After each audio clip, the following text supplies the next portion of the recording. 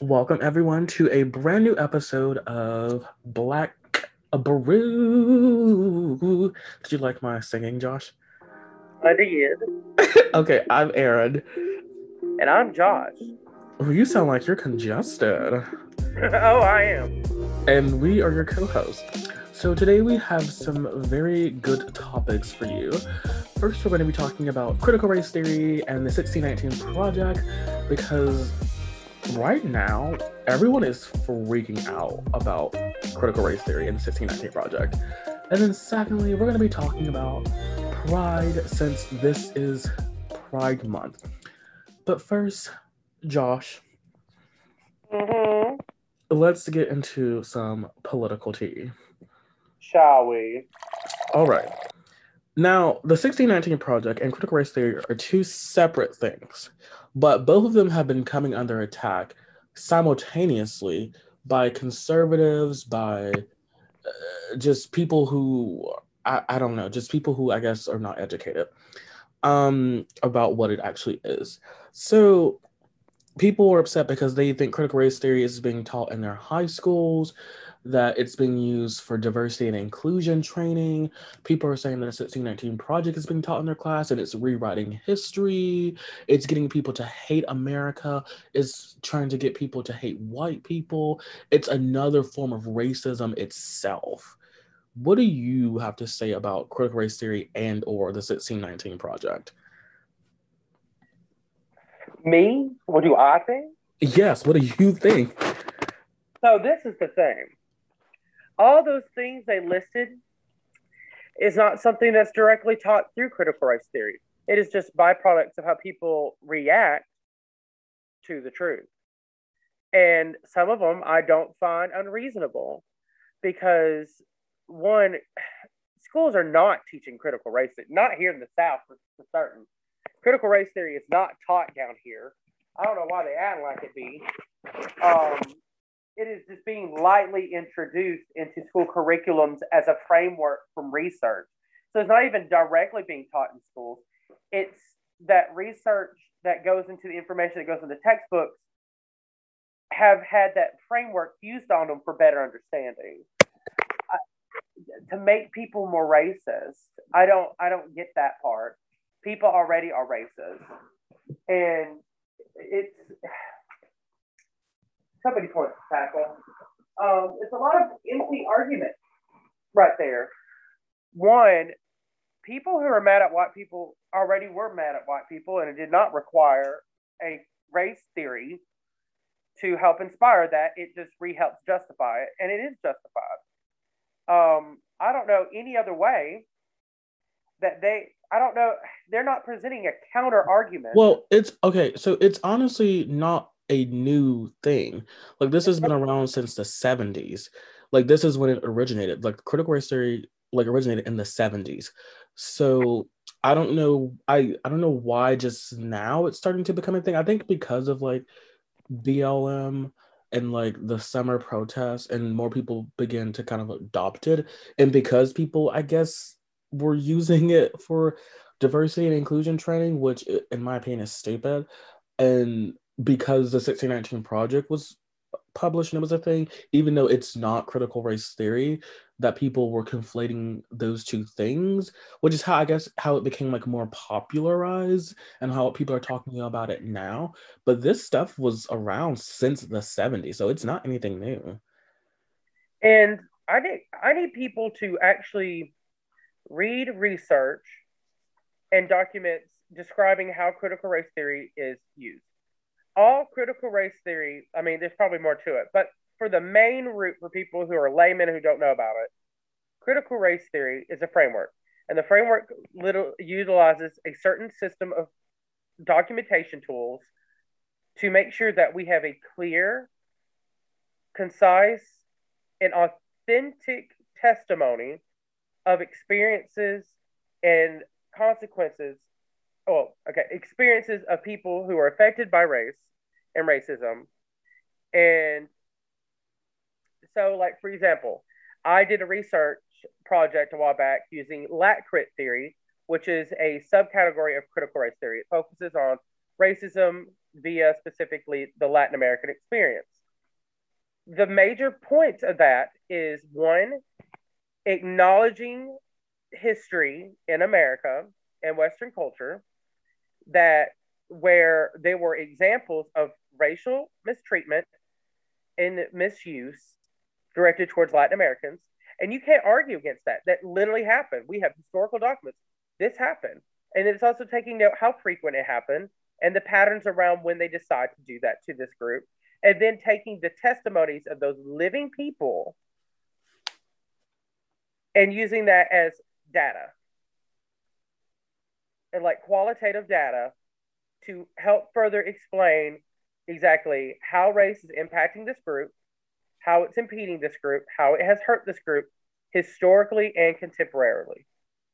There's nothing in its structure that is biased or could be argued as biased because they use actual real information. Well, I think people are saying it's biased because of of of what it's doing. So or like what it says, they think that those things are biased. So for example, if someone says like for example, there are people who like we know that anti-racism is a good thing, but just because we say anti-racism is a good thing, that doesn't mean that other people are going to agree with it. So like for example, there are qualities, I shouldn't even say quality, there are like concepts within critical race theory that I feel like people disagree with. So like you mentioned like testimonies from people and this kind of stuff and like storytelling and like I can't remember what else. I think it's maybe like standpoint theory or something else, counter storytelling and stuff like that. Um, Mm-hmm. is a very big important part. And it's like other like epistemological things that are important to critical race theory. And you said um, uh, it also makes me think about the 1619 Project, which, if you don't know, Nicole Hannah Jones was the creator of it, the founder of it. She is a MacArthur Genius Grant recipient, and she has won a Pulitzer Prize for her project, 1619 Project. And she was denied tenure from the university that she graduated and got her degree in journalism from, even though she was named the Knight Chair in Investigative Reporting and Race at that school. And they rejected her because they were talking about the project not being having it not having objectivity in her project, which I thought was interesting if we think about critical race theory and how it relies on storytelling and like standpoint theory and counter storytelling and like these kind of testimonial things.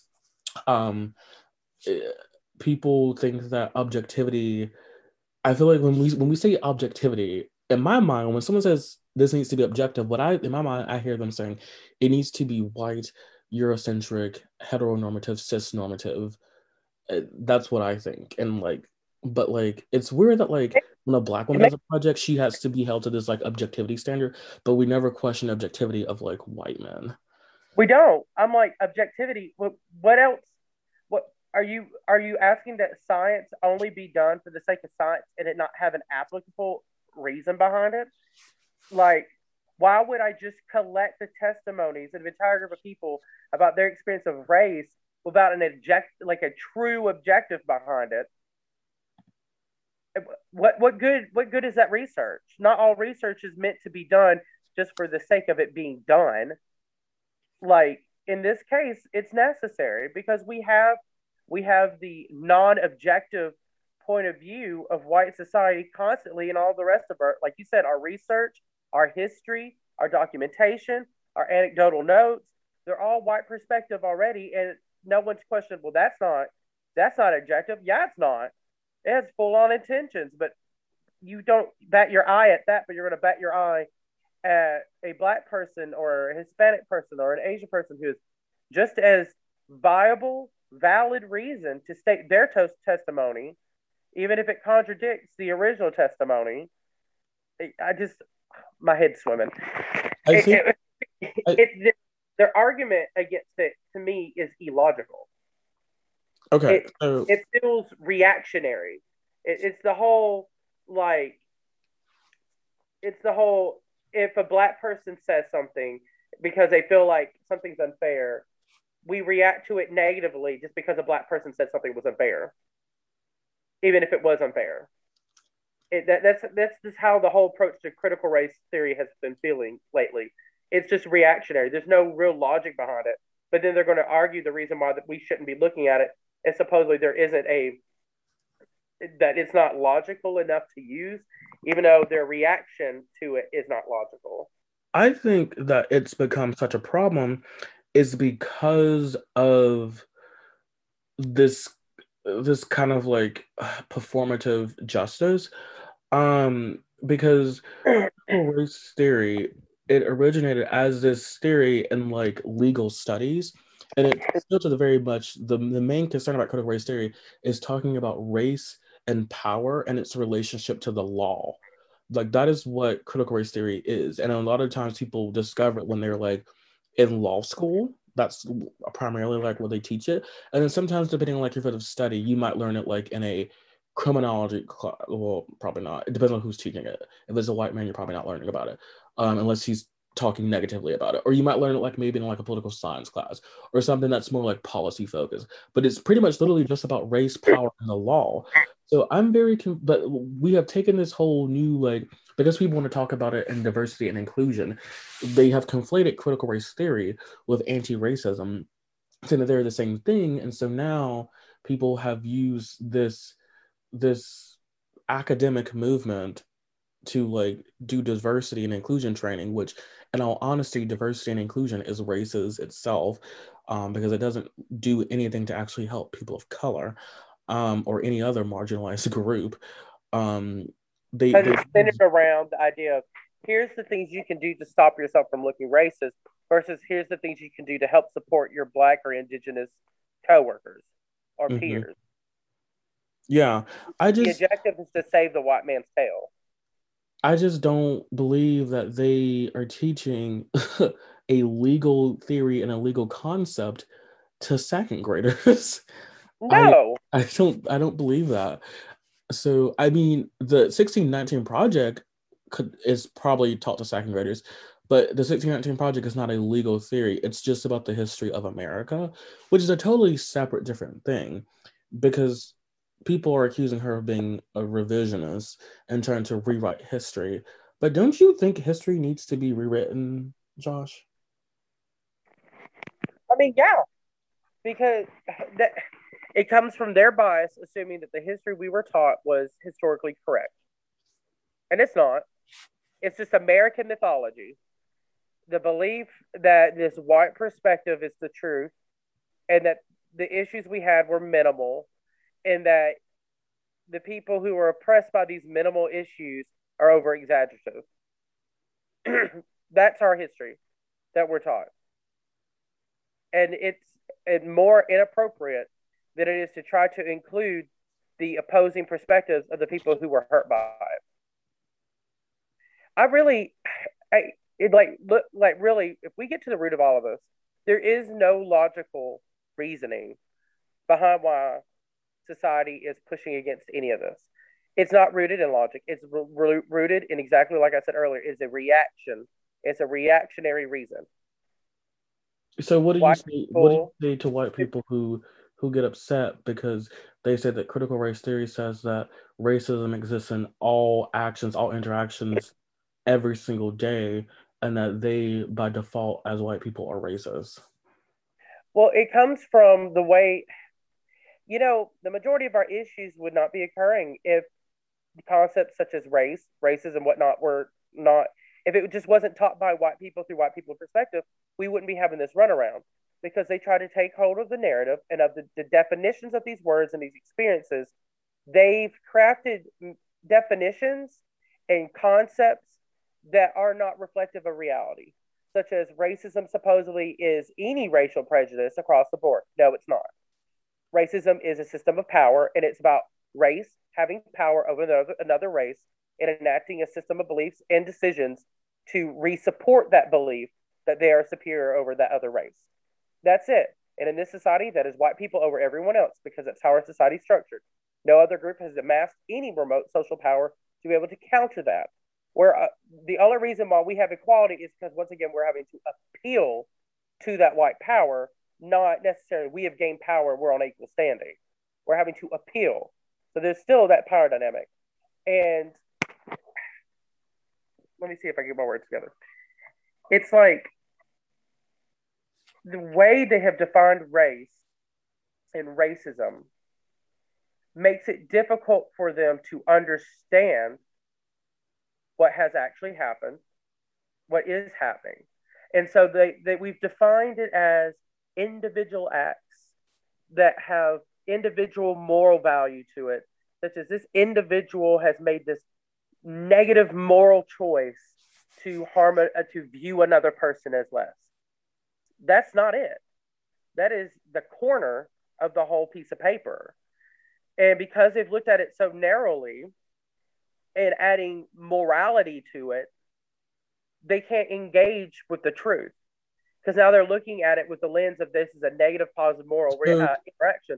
And I'm like, no, we're not going to judge white people on the innate racism as a moral topic because they can't help it that it's implanted in their culture and the way we interact and how the system forces them to interact with us. So what do you say to people, white people who, or honestly, any kind of people, because Black people get upset about this too, about them saying that it encourages it encourages to be more divided and separate because critical race theory does discuss like more radical views about like separation, separatism, and like reparations and like Black nationalism and stuff like that.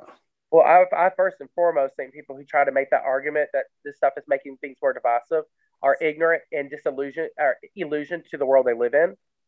Any division that is rising to the surface because of these topics already existed. It's not inspiring it. It already existed. It's just giving us the tools to actually say it. You can't get mad at us for demonstrating the division that was already there. And it comes with this illusionary belief that we had somehow dismantled the division already. I don't know a single Black or white person that has truly felt like the division between our races have just disappeared. And if they do, it's because they live in an all white or all Black community with minimal interaction with the other. If you're someone who is forced to interact with another racial group, particularly the racial group that has power, you know that division is still there, no matter how friendly, how lovely, how caring we are to each other. And it's not because it's not based on these individual anecdotal relationships we're having with people. It's based on the system and system beliefs and conditions that we're still all being forced to live in, and these preset ideas that people already have. The division is there. We're just calling it out. But instead of white people in the past wanting to truly dismantle it, they wanted to gloss over the issue and have the illusion that things are equal because it's easier. It's easier just to believe that it's a simple fixed issue and that just giving us the right to vote and having the right to use the same water fountain somehow dismantled everything else that came with it. And people don't want to have to realize that they're not living in better times than their grandparents did. It's a fear that things have not gotten better. And the fear for white people that they're going to have to work even more with something they don't understand. And I think it's scary for them. And this is coming from someone who was raised by white people. It's scary for them because they're having to realize they have power that they didn't realize they were shooting off like a laser beam left and right. It's like something they can't see or understand, but they're gaining from it. And that's scary. And I get that. Like people who look at this from a moral standpoint don't want to hurt other people. And so if they had to acknowledge that them existing as white and us having to exist as Black is perpetuating the racist system that scares people because it makes them feel like innately that they're always just internally bad, but that's not what racism is. And we have to teach people that you have to dismantle the idea that this is a moral issue, but it is a state of being that we exist in. And the only way we can stop it is by acknowledging it first. And once we do that, we can all move forward together to get this shit done and over with. Because I've been chatting. I guess what pisses me off the most about this is that this is like my field of study.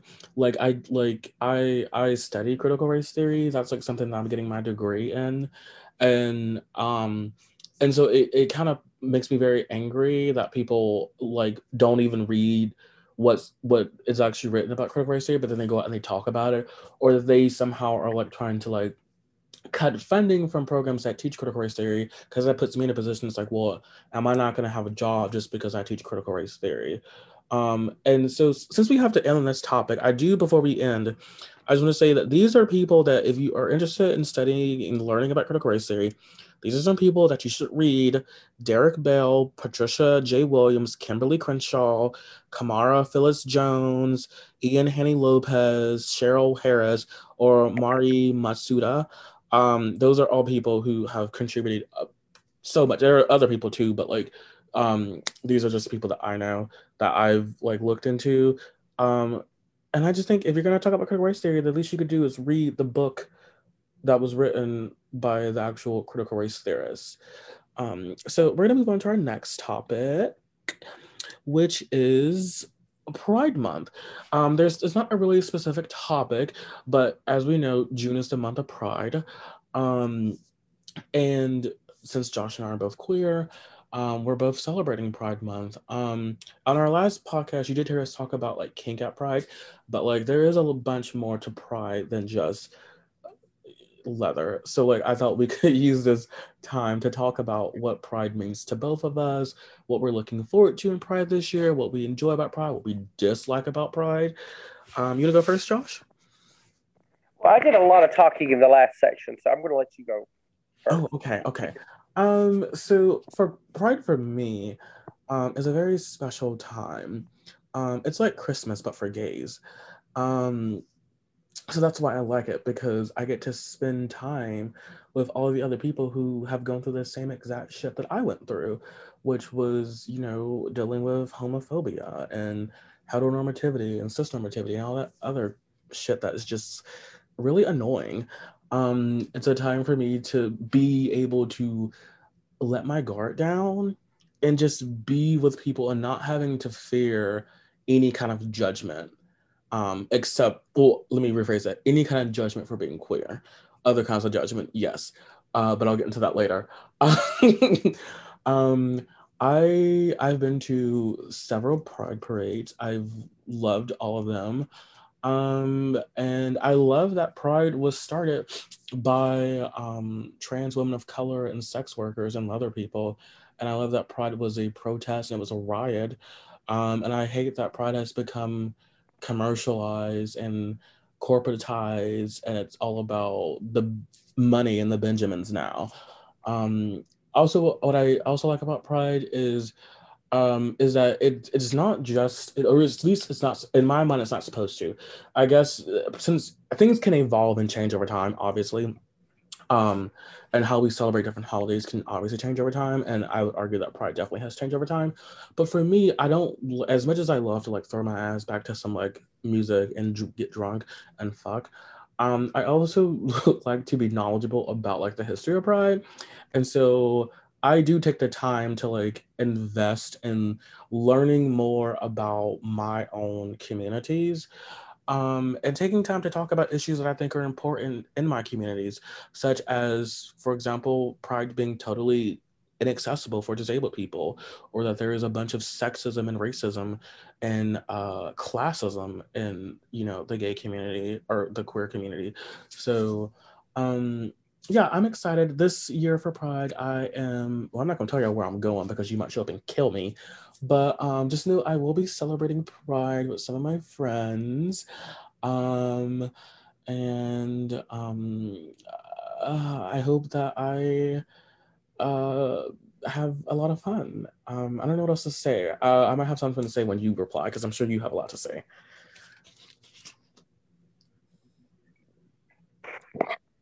Oops, sorry. My friend had asked a question real quick, so I kind of had to throw that real quick. What was that last bit, Aaron, that you had said? What was the last thing that you heard, Josh? You were talking about pride, how you want to be invested in understanding the history of it, because there's more to it than just us enjoying it by being hedonistic and whatnot. Oh,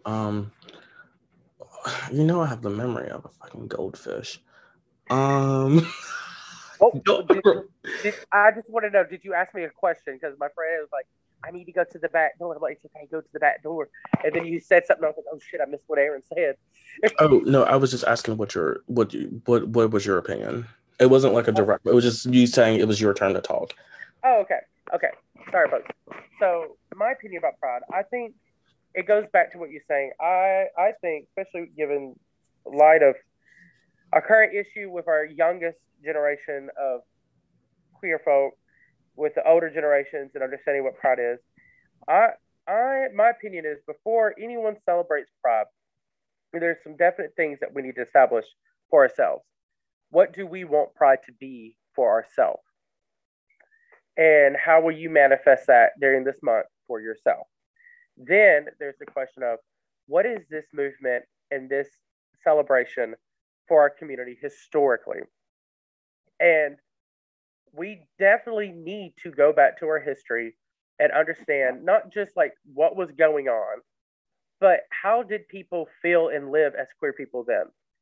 Being queer is completely different now than it was back in the 60s. We have a lot more terms. We have more niche experiences that are acknowledged. We have more identities that are being acknowledged.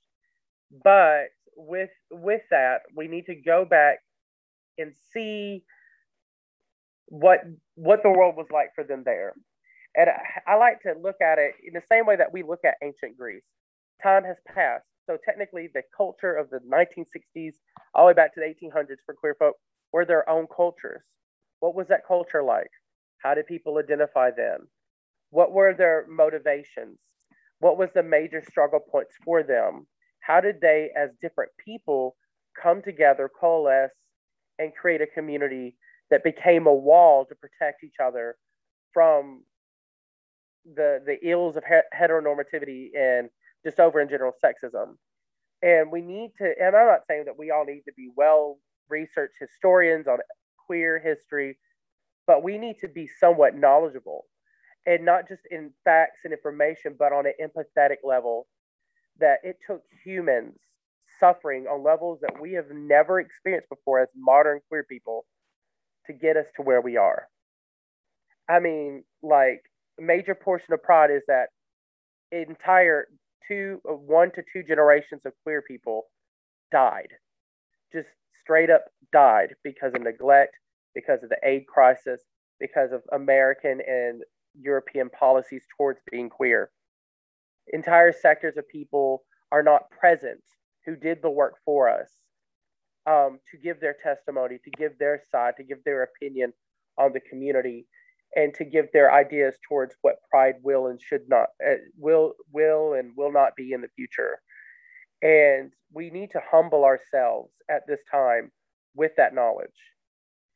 Um, I'm lucky enough to have been born in the year 1995, where things have begun to progress forward for us, and that we got to see an entire presidential candidate who supported, well, not candidate, but president, who supported LGBT rights actively and who pushed for it in an environment. Well, Obama. Okay. Well, there were some problems with it towards his earlier past, but he made a lot of changes for that time period. He did a lot of good and a lot of progress for the early 2000s. I mean, yeah, we have far more left ideas now, but that wasn't on the table at the time. For us, especially us who were growing up, it was the most liberal time of our lives.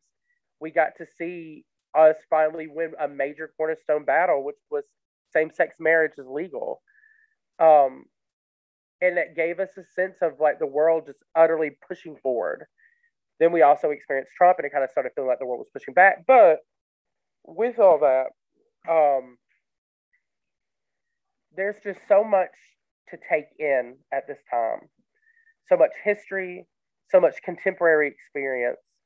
And I think we should definitely treat it with a little bit more than just a giant party, but as an extension of not only a liberation for ourselves, but a liberation for those who came before us, who did not get to celebrate that liberation. I wonder if it's a giant party because I saw a tweet yesterday that I retweeted. It was a drawing that someone had done. And it was an iceberg, and on top of the iceberg, it was like a bunch of like Twinkie kind of white gay men who were like partying, and then at the under the water at the bottom of the iceberg were pretty much every other kind of queer person you can name, like disabled queer person, black, brown, queer women, all these other different marginalized communities. And it got me thinking that like I I feel like for some people it is a party because like the battle for them is pretty much kind of over to some extent. Like they got marriage equality. It depends, but for the most part, yes. And that was pretty much a really big thing for them. And by them, you know who I'm talking about, that certain group of queer people where they don't experience racism, they don't experience sexism, they don't experience transphobia, they don't experience classism, they don't experience ableism. So, I mean, to some extent, I mean, if you have marriage equality and you are like, you don't suffer racism, you don't suffer sexism, you don't suffer any of these other forms of prejudice, and systemic, uh, oppressions. I mean, I feel like it might be a party for me too. Because I'm like, well, like I don't have to worry about anything else. Like, I mean, there is still like, general levels of like homophobia that they have to face. But like, I mean, for a lot of them, depending on how like femme they are, it really is not. And also depending on their location, like I'm understanding like why it might be a party for them, and why for some people it's like it's good to party, but there's still things that affect me. Like I posted today and you commented today, I was talking about it's 2021 and we're in Pride Month and Black gay men still don't have their own barber shops. Like, why is that? We like as Black gay men, we know that we are oppressed when we go to barbershops, but like we don't have our own. And I found this app that was made in 2020, or they're trying to develop it. That's supposed to be this special app that's low key kind of like a Yelp version of like this thing that's supposed to like point you to like LGBT friendly barbershops in your Yeah, area. it's like a rainbow Yelp. I think I've heard Yeah, of but it. at the same time, it's like, okay, that probably only works in like New York City or like LA or something.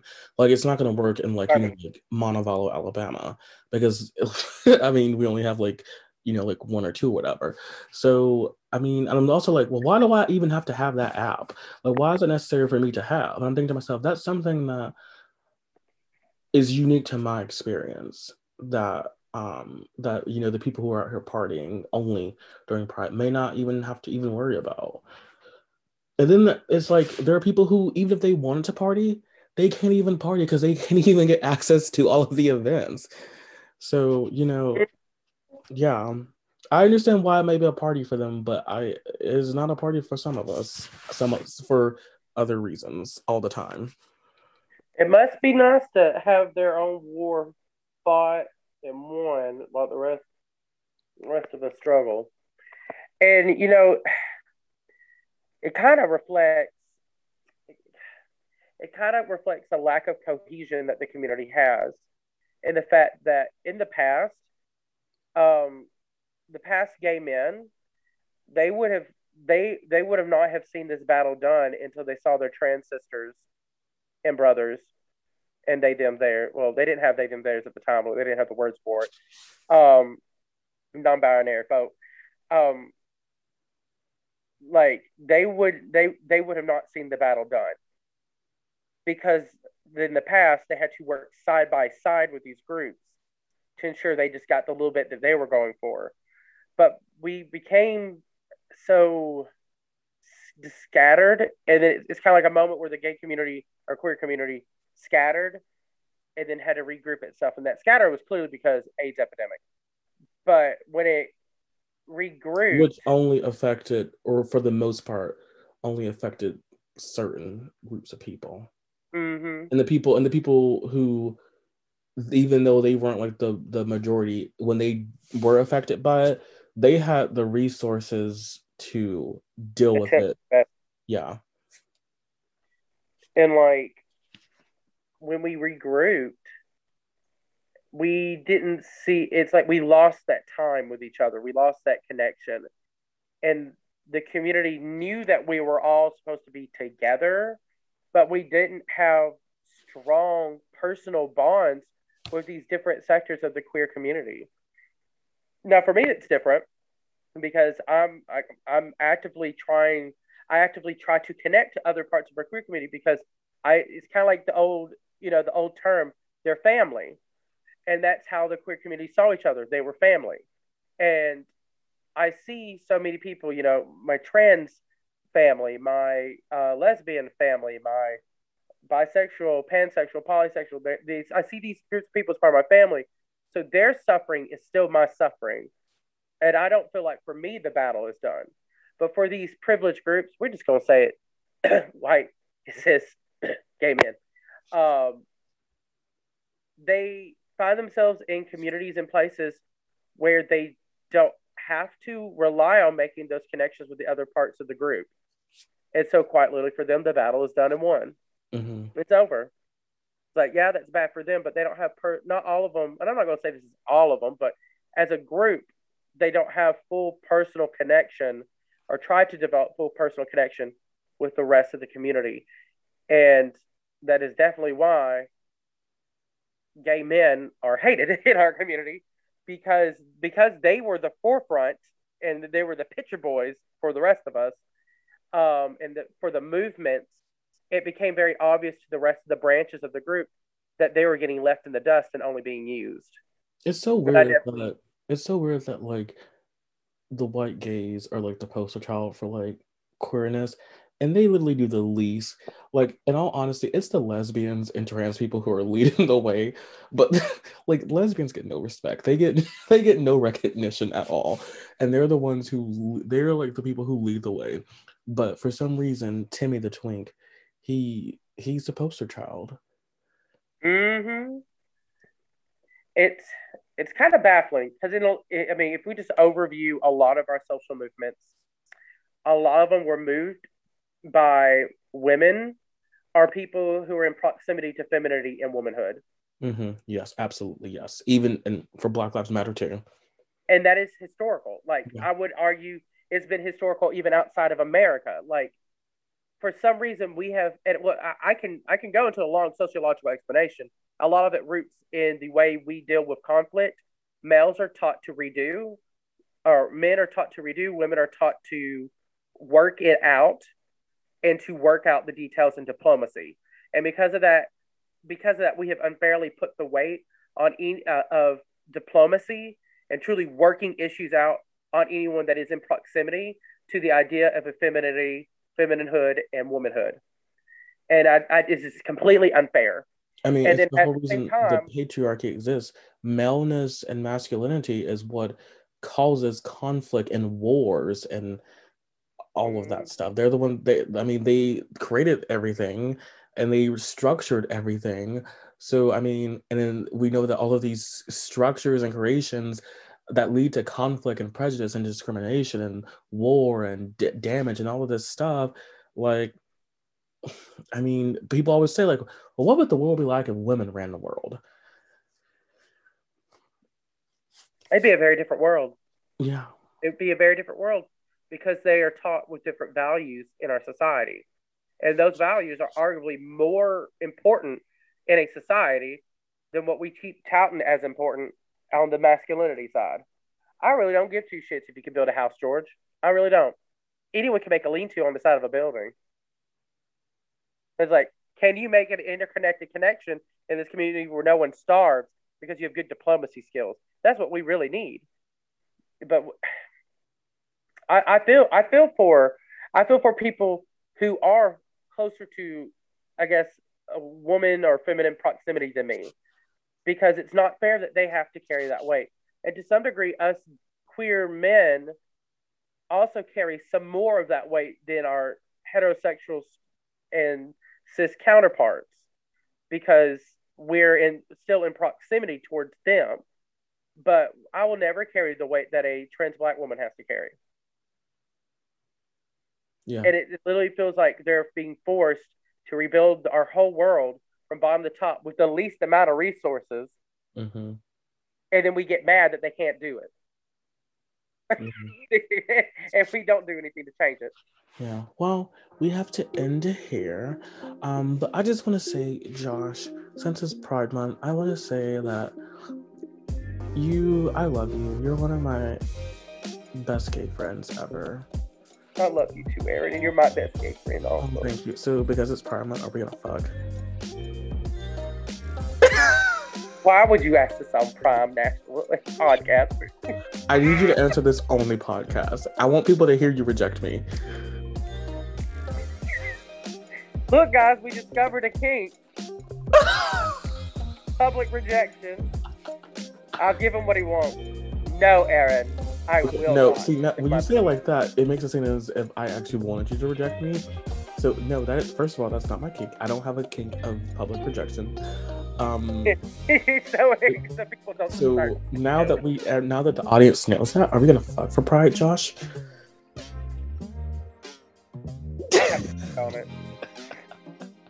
I have to get in the mood for it. Oh, I can put you in the mood. Okay, Aaron. Do you doubt my skills? Aaron, I've yet to see them. Anyway, we will see you. I'm not going to stay next weekend because we usually record on Saturdays. We're recording on a Sunday today because we always, for some reason, we always forget that we need to record on Saturday. But next Saturday, I will be attending a Pride event. And later getting drunk that night. So I don't know if I might be in Montevallo Friday. I'll probably be there. Probably be there Sunday. I guess we maybe probably record Sunday. Yeah, we'll see you whenever the next podcast come out. Bye. Bye.